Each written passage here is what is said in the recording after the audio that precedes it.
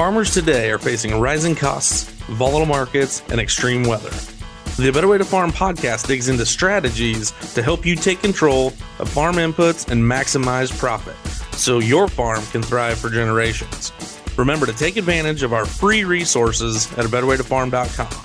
Now, from America's Heartland, here's your host. Hey guys, Rod here. Merry Christmas from all of us at A Better Way to Farm. Today is day 6. We're going to talk about sulfur. Our goal is to improve yields and increase profits every single day. And hopefully as we study these things and learn more about them, we can figure out how it is that we can make better decisions in our agronomy plans. As we talk about sulfur today, the first thing I want to talk about is what is it that it does. We'll hit this a couple times, but to start with, we know it's important for how we use our nitrogen, how we utilize it. And ideally, the carbon-nitrogen-sulfur ratio would be somewhere in the neighborhood of 1 part sulfur, 10 parts nitrogen, 100 parts carbon. That 1 to 10 on nitrogen and sulfur is a ratio that just kept coming up. 10 parts nitrogen, 1 part sulfur. It's an integral part of amino acids. It helps develop enzymes and vitamins. It really promotes nodule formation on legumes. It aids in seed production, that's yield. And it's necessary for chlorophyll formation. It's not one of the constituents, but it's very important to get it to work. If we don't have adequate sulfur, we don't get that. So as we launch off here, let's take a look at what some of the other people have to say. We'll talk about some of the things that we've just learned over the past few years as we've went about our business here of doing test plots and working and studying. Coming out of the agronomy handbook from Midwest Labs, I've put several plugs in for that. I would encourage you to get it and read it. Sulfur is rapidly becoming the 4th major plant food nutrient for crop production. Guys, we've been talking about using sulfur for 25 years. This book is not new. I don't know. I tried to find what year it was published, but I can't. But I can tell you that it is not new. And Midwest Labs was saying this. We were saying this quite some time ago. And the fact of the matter is, it's really important to know that this sulfur has become almost the 4th major nutrient. Okay, the 4th macronutrient. It rivals nitrogen and protein synthesis and phosphorus in uptake by crops. In other words, it's right up there of equal importance with those, and it takes about as much sulfur as it does phosphorus to grow a crop. The largest portion of the sulfur in the soil is contained in the soil organic matter. Sulfate becomes available to the plant through bacterial oxidation of organic matter. Elemental sulfur, atmospheric sulfur compounds, and other reduced forms of sulfur. Guys, when we hang on to this stuff, it's one of the many reasons that organic matter is super, super important. We know that we have to have organic matter to hang on to things. It makes the soil have better structure. It lets us hold nutrients. It lets us hold water. Plants usually absorb sulfur in the sulfate ion, which is generally not retained in the soil to any great extent because the sulfates, being soluble, tend to move with the water. And they are readily leached out from the soil under conditions of high rainfall or irrigation. And this is particularly true in low capacity or sandy type soils, and it's even more important to keep reapplying.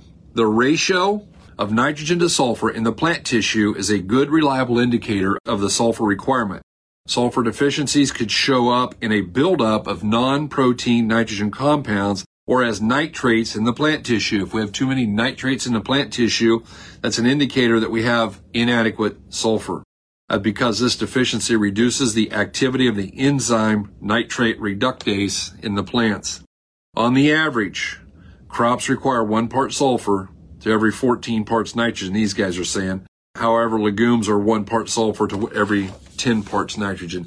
And we tend to gravitate towards that 1 to 10 everywhere because we've seen better yields coming out of that in that ratio in the plot work that we were doing. As we take a look at this, let's see what we can grab out of the fertilizer handbook put out by the Fertilizer Institute. These guys are really good, and I get very excited about being able to read in here. This is another book that I highly recommend. You can only buy it used, and it's on the internet. Just keep looking on Amazon. They show up from time to time. The main forms of sulfur in the soil are inorganic sulfates and sulfur in organic matter. Because plant roots absorb sulfur as a sulfate ion, organic sulfur must be mineralized to the sulfate form to become available. Atmospheric sulfur dioxide has been a major source of sulfur for crops. Annual amounts ranging up to 25 pounds of acre may have been deposited through precipitation on land with heavier amounts near industrial centers where emissions of sulfur oxides were high from fuel burning installations. As these atmospheric emissions of sulfur dioxide are reduced by environmental controls, the sulfur need for crops must be supplied by fertilizer sources. Guys, we used to get it for free. It came in the form of acid rain, and they convinced us acid rain was bad. And what happened? We no longer got boron for free, and we no longer got sulfur for free. And now we're going to have to provide both of them because both of them are negatively charged and will go out with the groundwater like nitrogen does. This individual here that wrote the Western Fertilizer Handbook, which came from the California Fertilizer Association, I really like this book too. They're talking about what to do for those of you who are fighting soils that are saline or alkali. There are some things here that they can talk about. If sufficient undissolved limestone, in other words, calcium carbonate, is present in soils that are alkali, add elemental sulfur, sulfuric acid, or other sulfate-forming amendments, and they will release soluble calcium to form gypsum, which will in turn replace the absorbed sodium. The result will be sodium sulfate that can be removed by leaching. They're talking about how it is that you're going to help these saline, these alkaline soils. But key number one is we're not looking at the pH, we're looking at the available calcium. And so we're going to have enough calcium in there. And then if we use the sulfur, and I much prefer the sulfate form, it takes quite a while for yellow elemental to break down. And so what do we want to do? We want to use the sulfate to get that breakdown as fast as we can. And if we have the adequate calcium, you will leach out some of that sodium because it will go out as sodium sulfate in the groundwater. And that, boys and girls, is your friend. That's how you take those tougher forms and make them work. Let's talk about the deficiencies. What do they look like? We want to make sure, again, visual deficiencies normally equal at least a 15, maybe more, bushel loss, and we don't want to do that. So sulfur is a component of cysteine, and it's a constituent of protein.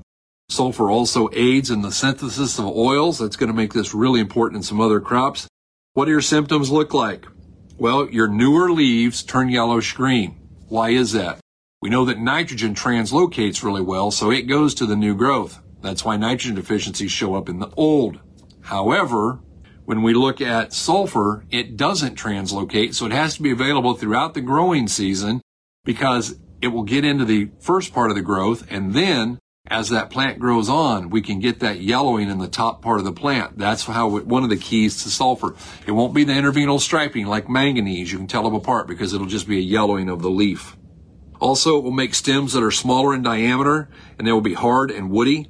Although the roots will be fairly well developed, they are much smaller in diameter. When we give that up, it also cuts down on the ability to penetrate harder.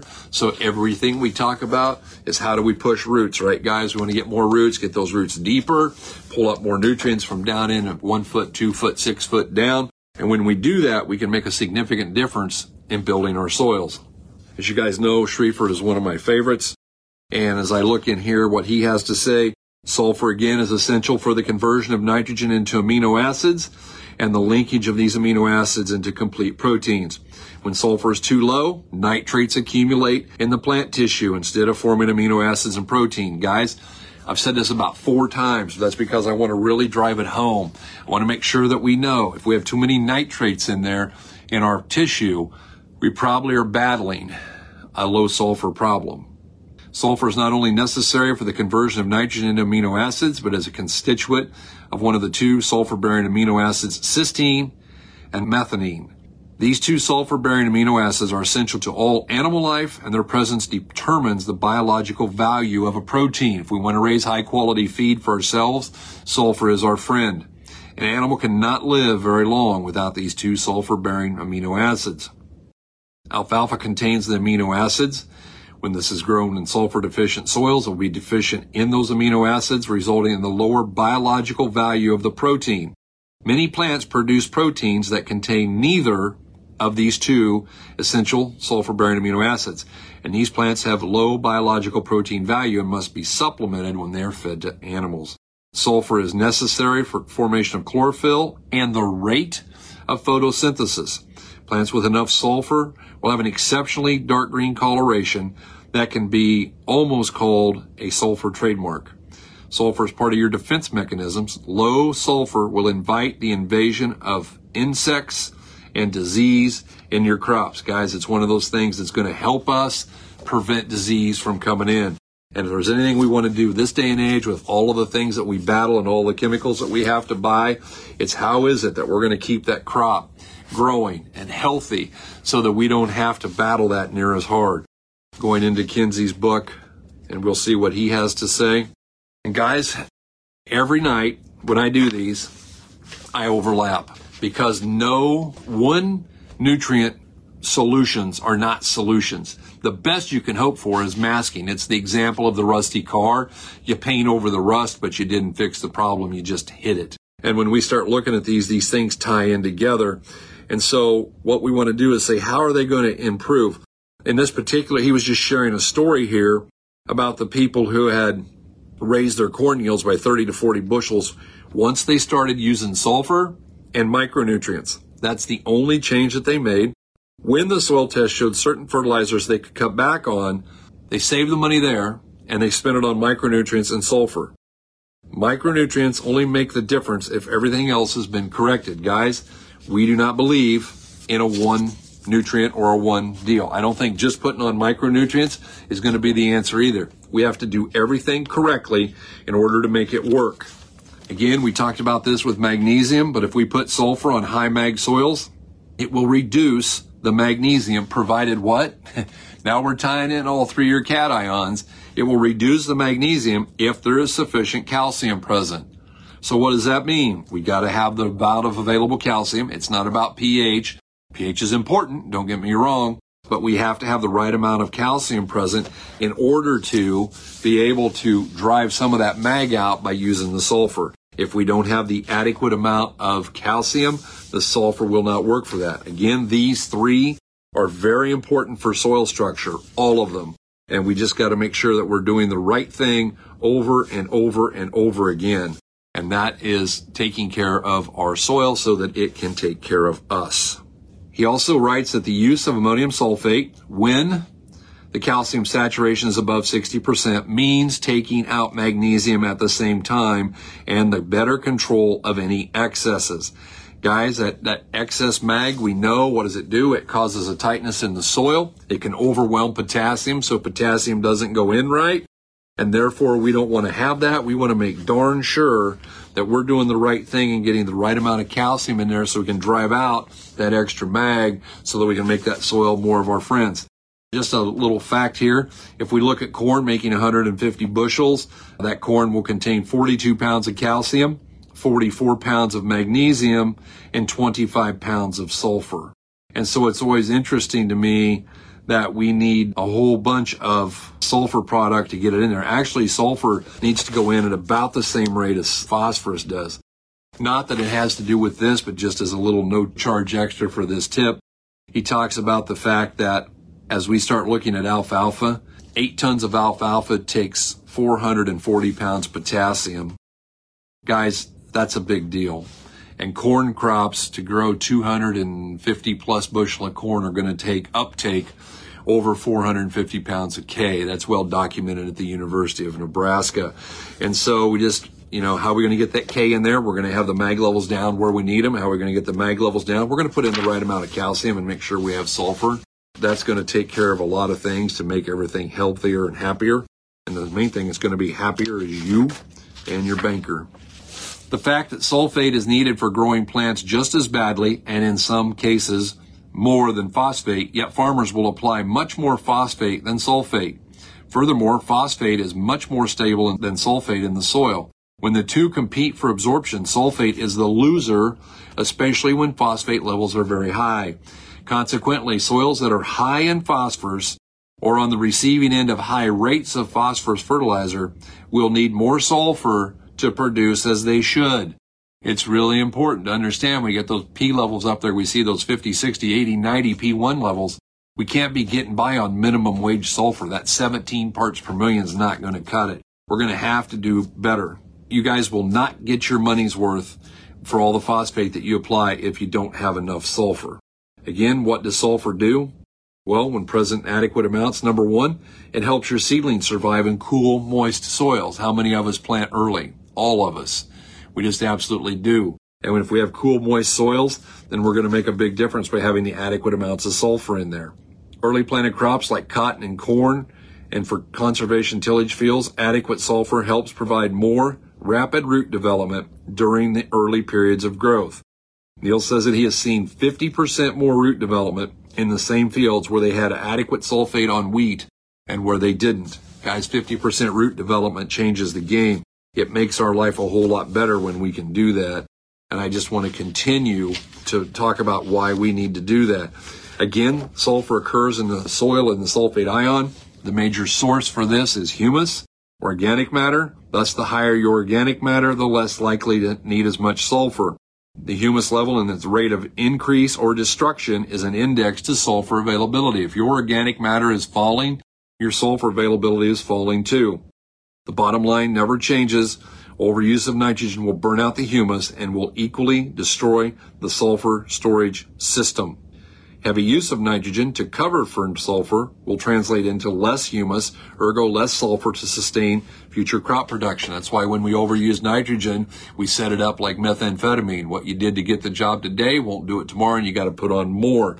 And so we've got to make sure that we're doing the right things with every nutrient and not overusing something. The time of overusing is well past. Guys, for some of you, you're fighting that high pH soil. So what happens? Well, you sometimes have a hard time getting any available iron. Sulfur helps increase the iron availability. So let us say to that point that low iron on the soil test is being offset by enough available iron from the use of sulfur and the present iron level in the subsoil. Adding lime will always reduce the availability of iron. So the lime applied will have an adverse effect on the iron in the plants, and there has to use it present, and that will result in your iron deficiency. So what do we got to do? We got to make sure we put on enough sulfur with it. The other thing that happens in those high pHs oftentimes is the manganese level is higher than the iron, and we know that's got to be the other way around. Now, it should only be at about 1.5 iron to 1 part manganese, and the way we're going to get that done in those higher pHs is we're going to put on some ammonium sulfate would be my first choice. Guys, you may never talk to us. You may never use anything that we have, and that's fine. We don't do this for that reason. We're just trying to bring some information out here to make people think. That's it. We only want to make people think. And as they start that thinking process, I'd like you to think about applying some ammonium sulfate on your high pH soils. Why? Because I think it will make you money. I do not sell ammonium sulfate, but I believe firmly that ammonium sulfate is your friend and that it will make you money. So I would encourage you, try a half of an 80, try a half of 160, take a quarter section, split it, use ammonium sulfate on part of it, not on the other, and see what you get. In addition, low sulfur levels can cause less manganese to be available to the crop also, and therefore a very high organic matter, 6% above, or very low organic, less than 2%, can restrict your manganese availability. So as we start looking at the other end of the spectrum on pH, we have to be careful and make sure that we're doing the right thing to get that manganese to be available too. We've watched manganese levels plummet throughout the United States. Guys, we enjoy doing these. I know we've dropped a couple podcasts here lately that are really good, but we love what we do, and we would love to help you if there's any way that we can. I hope the holiday season finds you doing quite well. We're going to take the evening here and maybe do something along those lines if time works out. I hope you're sporting your best Christmas shirt. I hope you do keep on believing, guys. Don't stop. Hope you guys really are having a better day. You're listening on the Verbal Crowd Network. Find more great shows at verbalcrowd.com.